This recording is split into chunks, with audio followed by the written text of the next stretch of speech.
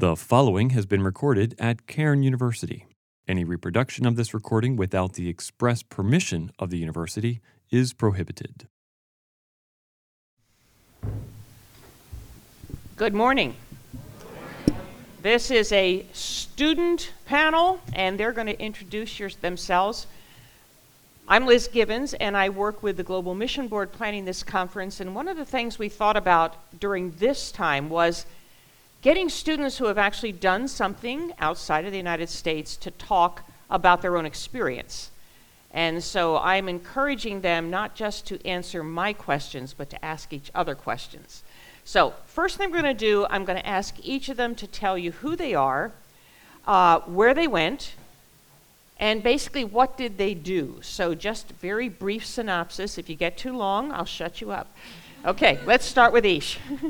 Hello, I'm Ish. I went to Kenya the summer of 2018, and we did a program called True Love Waits. We just went to schools around the area and talked about abstinence and the importance of waiting for marriage. Hi, I'm Dom. You all have a fan club. Woo! I went to Greece in 2019, and basically what we did there was we built tents for the people that needed them, as well as worked in housing and making sure everyone was where they needed to be. I'm Casey, and I went to Hungary in 2016, and then with Karen in 2018 and 2019, I went to Greece and did the same thing Dom was doing. So. Hi, my name is Kayla. Oh, wow, okay. And I spent last summer in Maimahiu, Kenya. I would have been part of the 2020 team, but the pandemic happened, so I got stubborn and went by myself. And what did you do? So I kind of went knowing that it was like exploratory. I didn't know if I just like wanted to explore and to go, or if it was like maybe God calling me to go. So I offered to teach at a place called Valley Light Home, which is a home for children. But really they were doing me a huge favor in just having me. So I taught English because I can speak English sometimes. And so that was kind of what I did for the first 2 months that I was there. And then in the last month, I kind of transitioned because there was an infant who needed kind of like around-the-clock care. So I kind of took over doing that and stopped teaching. Okay, they're not at all nervous, but they are finding their voices. So first question, and I don't want you just to go boom, boom, boom. I want you to jump in. Some of the biggest struggles entering a new culture. What hit you first as your initial? I'd say probably trying to keep stereotypes out of my head, just because like you hear so much about all these like different cultures and countries. So I tried to go with like as open a mind as possible. So I'd say that was probably the biggest struggle at first, like landing and then like, okay, clean slate, like try not to think anything, and just like learn as you go. Yeah. Somebody over here? Yeah, I'd agree with stereotypes and also say like language barrier and also just like cultural things you don't think at all about, just like how you interact with your friends and family that is very different kind of across the world. So. Yeah, I was leaving a class yesterday with Mrs. Jelinas, and she stuck out her hand to shake my hand, and she said, "Oh, wait, that's German." She lived many years in Germany. She said, "You don't have to shake my hand." I said, "That's okay, I'll shake your hand." But she said, I'm so programmed to do it a certain way. And she brings that back. Okay. Dom? So one thing I had to get used to, probably just like, they did a lot of dancing. Yeah, move that up a little closer. Sorry. They did a lot of dancing. I'm not a dancer at all. And so like being involved in dances with like some 15-year-olds in the middle of nowhere, like, was a little rough the first couple times, but it was. Did you actually improve? Like, oh yeah. Oh, okay, good. Yeah, I was doing it like really well at the end of it. I'm not gonna lie, but for the first couple times it was pretty rough. Yeah. The kids are in Kenya that I worked with were like excellent dancers, And one of my favorite pastimes when I'm in non-white communities is to say, I can't dance at all, and then they talk you into dancing, so then you dance with them, and it's really bad, and you're like, I warned you, but the dancing is a problem. Okay, so how does that fit into culture? Because there are many cultures that dance a lot more than we do. And how is that hard for us as Americans, and particularly as Christian Americans? Well, I was noticing in chapel, we got like excited that we got to clap. Like everyone was like, oh my goodness, there's clapping in this song. So I think that we are kind of used to church being like, we stand really still and we have pews and we have chairs and you stay there, don't leave.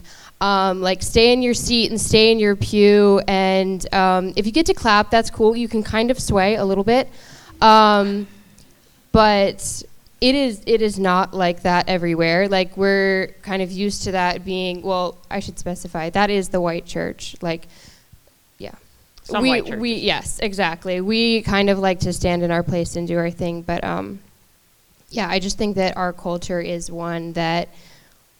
We like to follow the rules. Like we like to know what the expectations are, and we like to kind of fulfill those expectations and stay in your designated spot.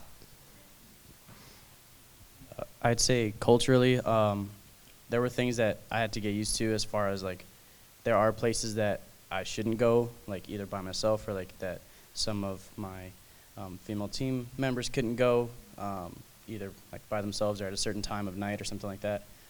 So that was something to get used to, just like always having to be around and always having to be aware, like this is what's happening, this is why this is happening, and respecting as well, like this is why they do what they do, and like not just kind of like it was mentioned, like people have stereotypes because we're not living in their culture.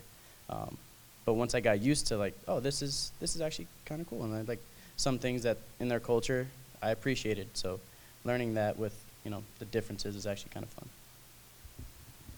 So you all went into different places, some of you somewhat similar, but how did that change you rather than you changing it?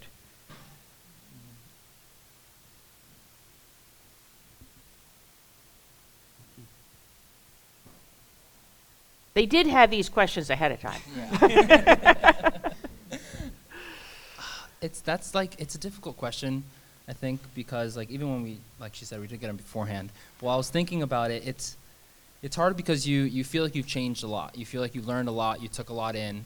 But then you go back to your regular life and you kind of like get back into the swing of things that you were doing before you went there. So, I mean, while I was over there, it felt like time wasn't really an issue, which is something that I tried to take back with me. Because America does love schedules and keeping things within a certain time. And I don't know, we were there, the people of Kenya were like, yeah, we'll get there when we get there. And like when it'll happen, which was like kind of refreshing for me a little bit, just because although grew up in America, I grew up in a Dominican household. So it was, event was more important than time. Yeah. Yeah. And that was, I think, I tried to take a little bit, especially being a student. I'm like, man, I can like relax a little bit. It's okay to be a little bit late, or just like take time to like be ready myself before I go somewhere. Yeah.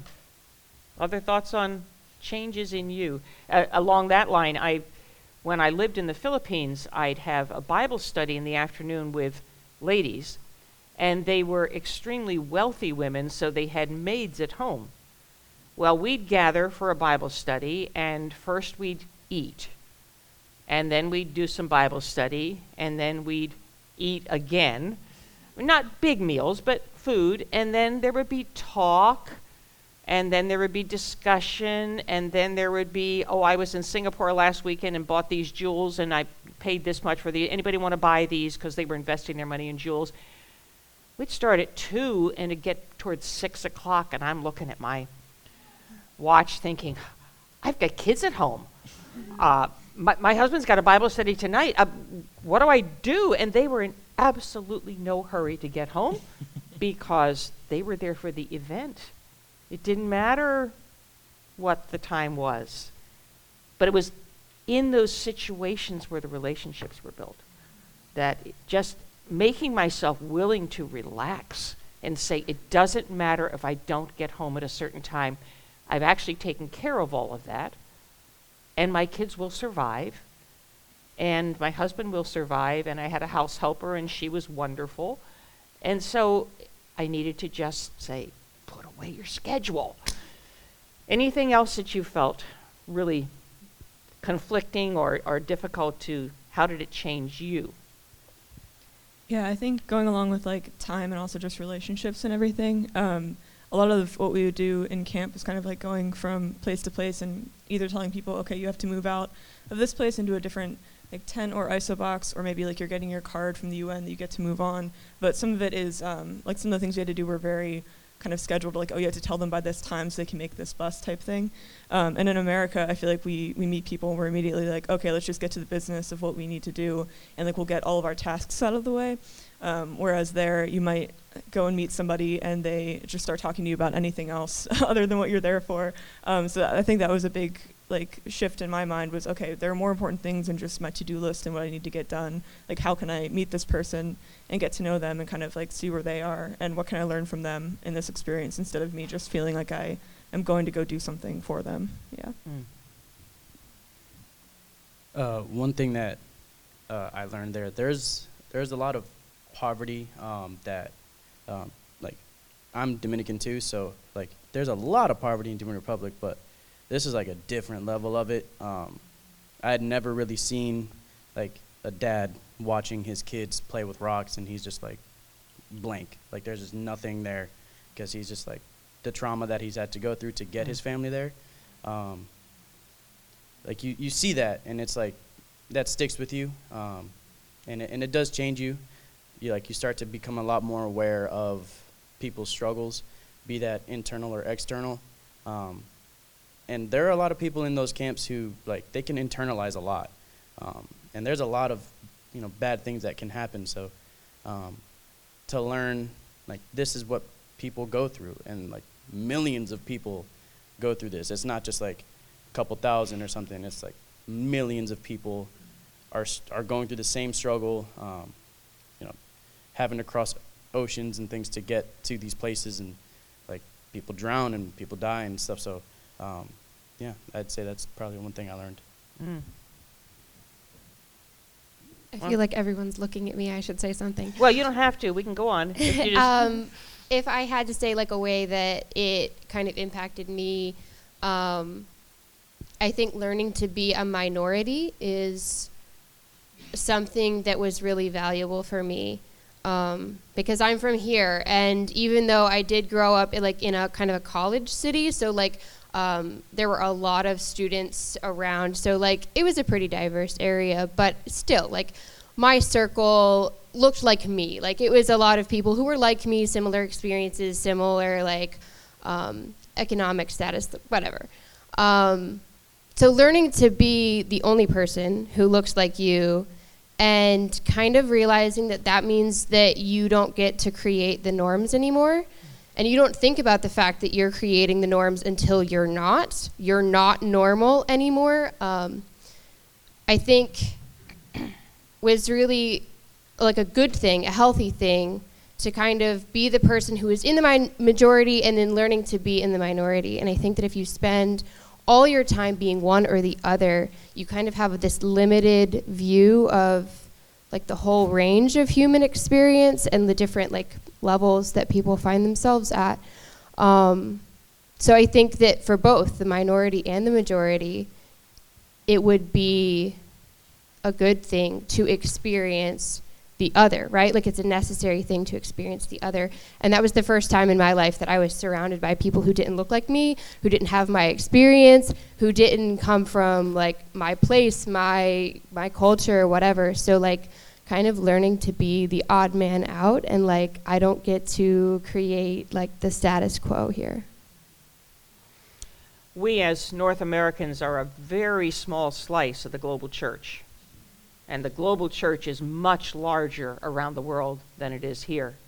So what are some of the things that you feel you learned about being with global believers in another part of the world, if you were.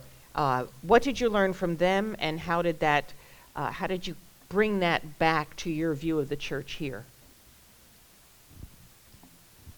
I learned to treasure my Bible. When I was there, I met a man who lived in this little shed thing on the outskirts of the camp, and he was a Christian, but he was a secret Christian. He couldn't tell people that he was a Christian. And I remember I went into his little house, and he made coffee for me, him, and another guy. And he knew that I was a Christian, so he pulled out this little sliver of the Psalms, and he was quoting all of them, and it was a solid chunk of the Psalms. It was 30 of them, and he was just listing it off. And I thought to myself, man, there's not a chance that I could do this at all. No way, he's got me beat. But when I went back to my room later that night, and I had my Bible out, and I started to just appreciate the fact that I could read this openly at any time I wanted, and generally no one's gonna say anything. So the fact that this guy could only read it in select times and select places, and knew so much of it offhand because he kind of had to, it taught me so much about this is just this is what's going on in the world, and I can appreciate that. So Good. What else? I loved the passion that a lot of the churches over there had. I thought it was so much fun. There was one church service in particular where for starters, the services are much longer than they are here. At least the churches that we visited. Time versus event. Yeah. So it was so much fun. We got there and started off with music, which is very typical for a church. And then there was a group of young boys that came up and did a dance, and I was well, this is fun. And then someone else came up and they played some music, and then they asked us to play music, and then we got to the sermon, and after the sermon was more music and dancing, and then afterwards everyone would stay there and just talk with each other and have fellowship. And I think that oftentimes, at least a lot of churches that have visited around here, the service is done, you just go home. You don't really stand around and talk to people much.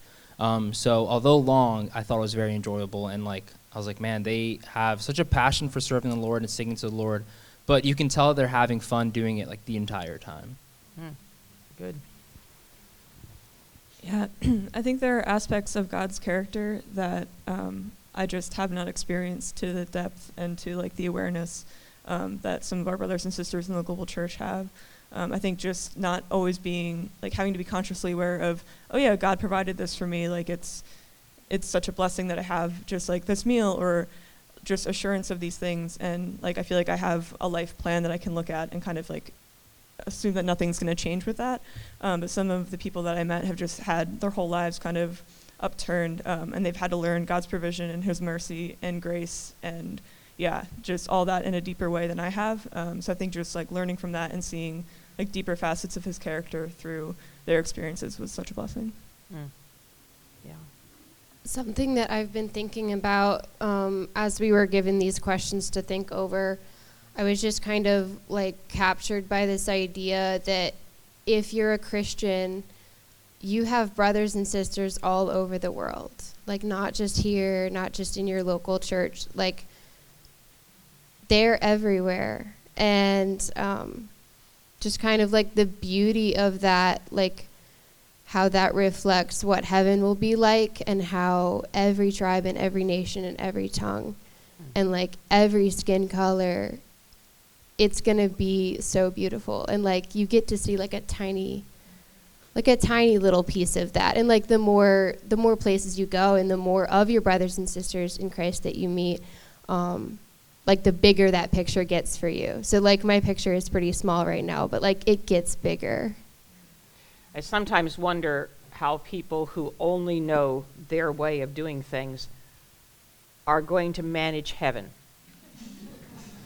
I mean, every time I read the book of Revelation, I just have this picture of the tribes and the nations of the world gathered around the throne, and I think some people are going to be really uncomfortable, and I trust the Lord will do a work in their life before they get there, because everybody is different but beautiful. And maybe you can speak to this, that sense of being at home when you're with a group of believers in another place, and you may not even speak the language. How does that, did any of you sense that? Yeah, definitely. There's something about like corporate worship in different languages that is just really really homey. I don't know why. It just like draws you in, and you don't even know the language, but you know the words that they're saying because you can kind of catch the beat and you know the song. But like, there's something about it that like I remember just being there and just feeling really like, wow, like this is very peaceful. Like I don't really know any of these people, and I definitely don't know the language, but like I really feel like I'm in tune with these people. So yeah, I can definitely say that. Yeah. Okay, I want to go to something quick, and then we've got a couple of questions to wrap up. But short-term trips are something that a lot of people do. And I often meet a young adult and they say, oh yeah, I did a short-term trip in high school. It's kind of like, I checked the box, I did that. What is good about short-term and what is not good about short-term? I think something that's good about short term is that you kind of it allows you kind of dip your toes in what the mission field can potentially look like. So it gives you an experience, and I think that you can. It's easier to see yourself doing something if you try it, I think. Bad thing about short-term missions, I think that people can receive some kind of like a savior complex very quickly, especially going to a country where they heard it's like poor or like there are all these problems. So I think it's like really, it's difficult. You have to like really think about it before you go there. And it's like, you're not above these people. You are not the one doing anything. God is choosing to use you. So like it I think is very dangerous. I hope that churches, when sending out a group of young adults or just like teenagers, really thinks about who they're sending, and what they're telling them while they're over there, because it's very easy to think as yourself above others.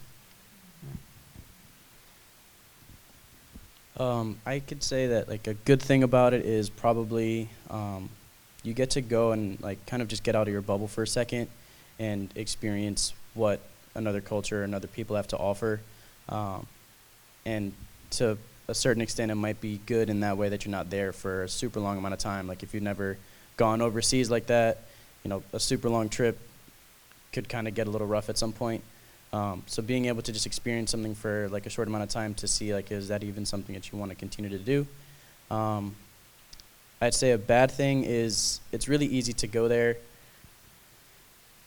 I saw this more with like other teams from the States, like thinking that you can go there and you just like solve all the problems. Like realistically, like I'm not gonna go there and solve the refugee crisis. I just know that.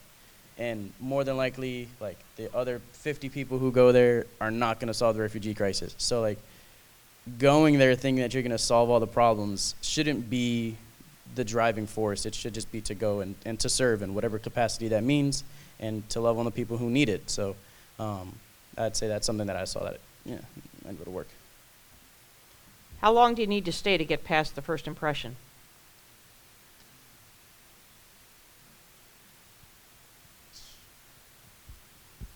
Kayla, I think you had the longest time. What would you say about that?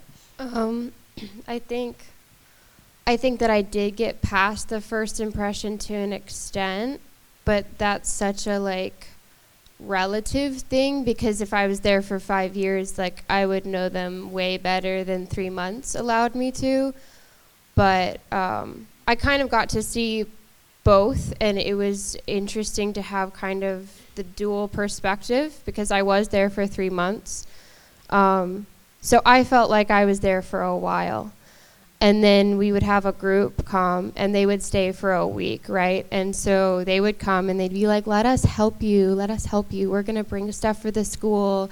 We're going to bring all these treats and all these toys. And the kids would be super excited, which is great. And they would like get all this stuff, and they would have a great day. And then at the end of the day, the team would leave and go back to their hotel. and the kids would, I don't know, be having like a temper tantrum or hitting another kid or whatever, like doing kid stuff. And I would still be there because I was living on site round the clock. And so it was so like easy for me to get up on my high horse and be like, oh, well, you're coming in and you're doing the short-term stuff, and I'm the one here at the end of the day who has to deal with their bad attitude or like them being upset or them being sick and them being crying, like not the pretty stuff. But then I had to take a step back and be like, Kayla, you're being a hypocrite because you're going to leave in 3 months, and the people who do this as their life are going to be the ones who stay and do this as their life. And like, just because I was there a little bit longer, I was still a drop in the bucket. And like I don't know, I had to have that perspective of like, kind of like what Dom said. Like, I'm not gonna save anyone. Like, that is not my job. Like, I went to be the hands and feet of Jesus, to do whatever dirty, mundane things I could do to help out for a little bit. But like, that is a drop in the bucket. Good, good. Okay, let's wrap up with this. If you never left the USA again, what did your experience teach you about God's heart for the world, and how can you pursue that heart right now?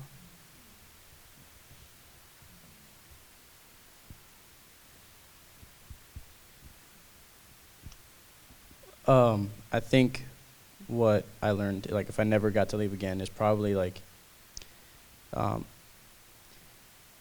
there's a certain level of like love that I think we can only experience and express as humans, that when you go and you see it expressed in a different way, and you just see God's love being poured out on people in a way that you never saw before, that's really, like, it can really change you. So I think that that's something that I got to see that I kind of never saw before, is God's love really being poured out in a way that I had never experienced, with, you know, people meeting Jesus in a refugee camp of 8,000 people. You know, those are that's a thing that, like, I'm not necessarily going to see in, you know, Langhorne, PA. So I think being able to see God's love poured out in such a big way and in such a drastic way, with such drastic life changes at certain times, was really important.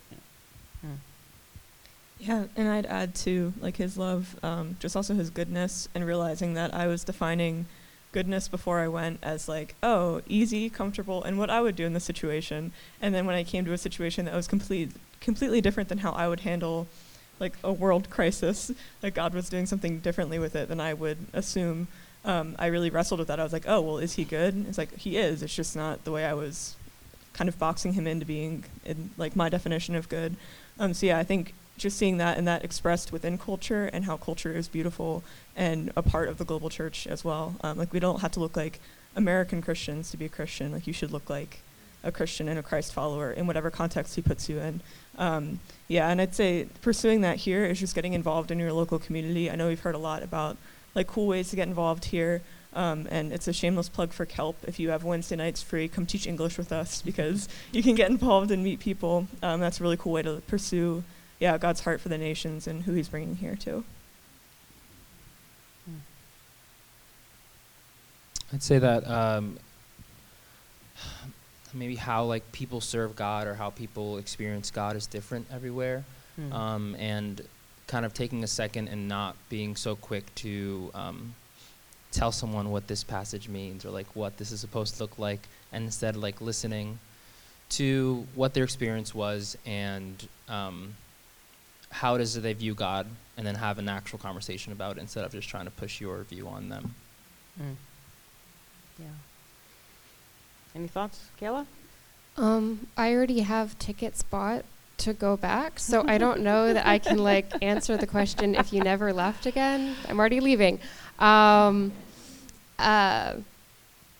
yeah, like Casey said, like your own community, there are opportunities right where you are. There are opportunities everywhere, and I don't think that you need to feel like you should leave your country or your circle of influence to be loving people, like to be kind of like I said before, like the hands and feet of Jesus. Like there are ways and avenues to do that wherever you are, and you kind of have to realize that like there's brokenness here, even though we get blind to it, and there's brokenness everywhere, and it is the same brokenness, you know, like that is all over. And so we shouldn't like necessarily rank like, oh, well, it's worse here, so I should go there, or it's worse here, so I should go there. Like, we're all flawed humans, but made in the image of God. So like there are image bearers all around you who need the love of Jesus. So take that for what it's worth. What's some of the hard things about coming back? Were there any hard things? Chai is really bad in America. Yes. It's not chai. So this is a cry for help. If you are Kenyan, please hook me up.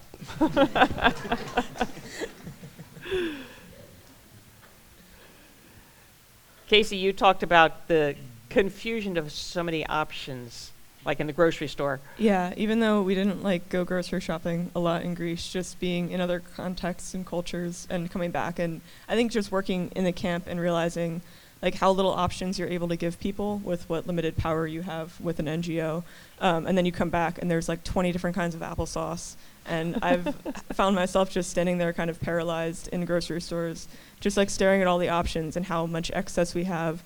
As Americans, don't even think about it. So I think that's hard. Like reverse culture shock is hard for me coming back. I had a pattern for years.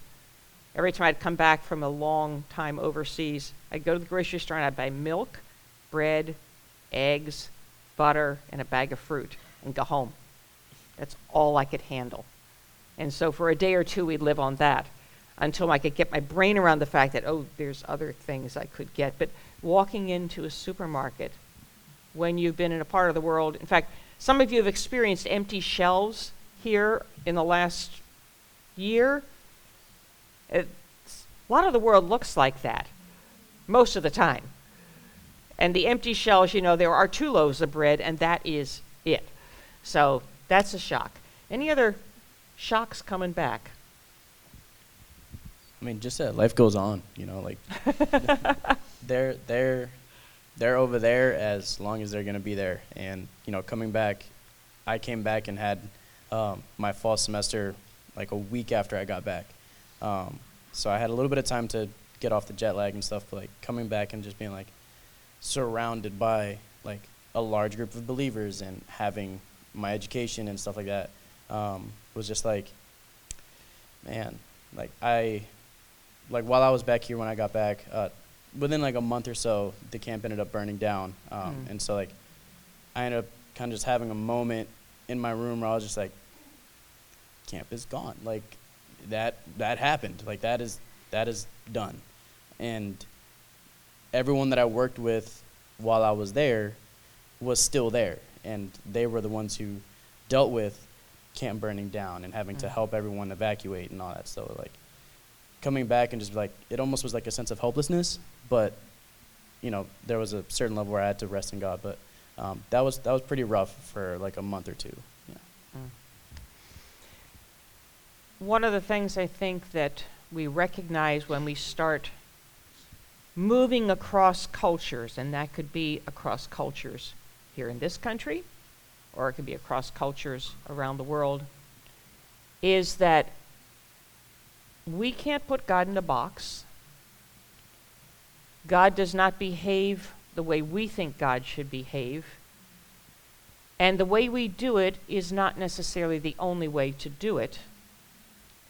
And heaven will be that sense of hominess, and earth never should be. And the longer I live and the more I have run around the globe, literally, I realize that I will never be home.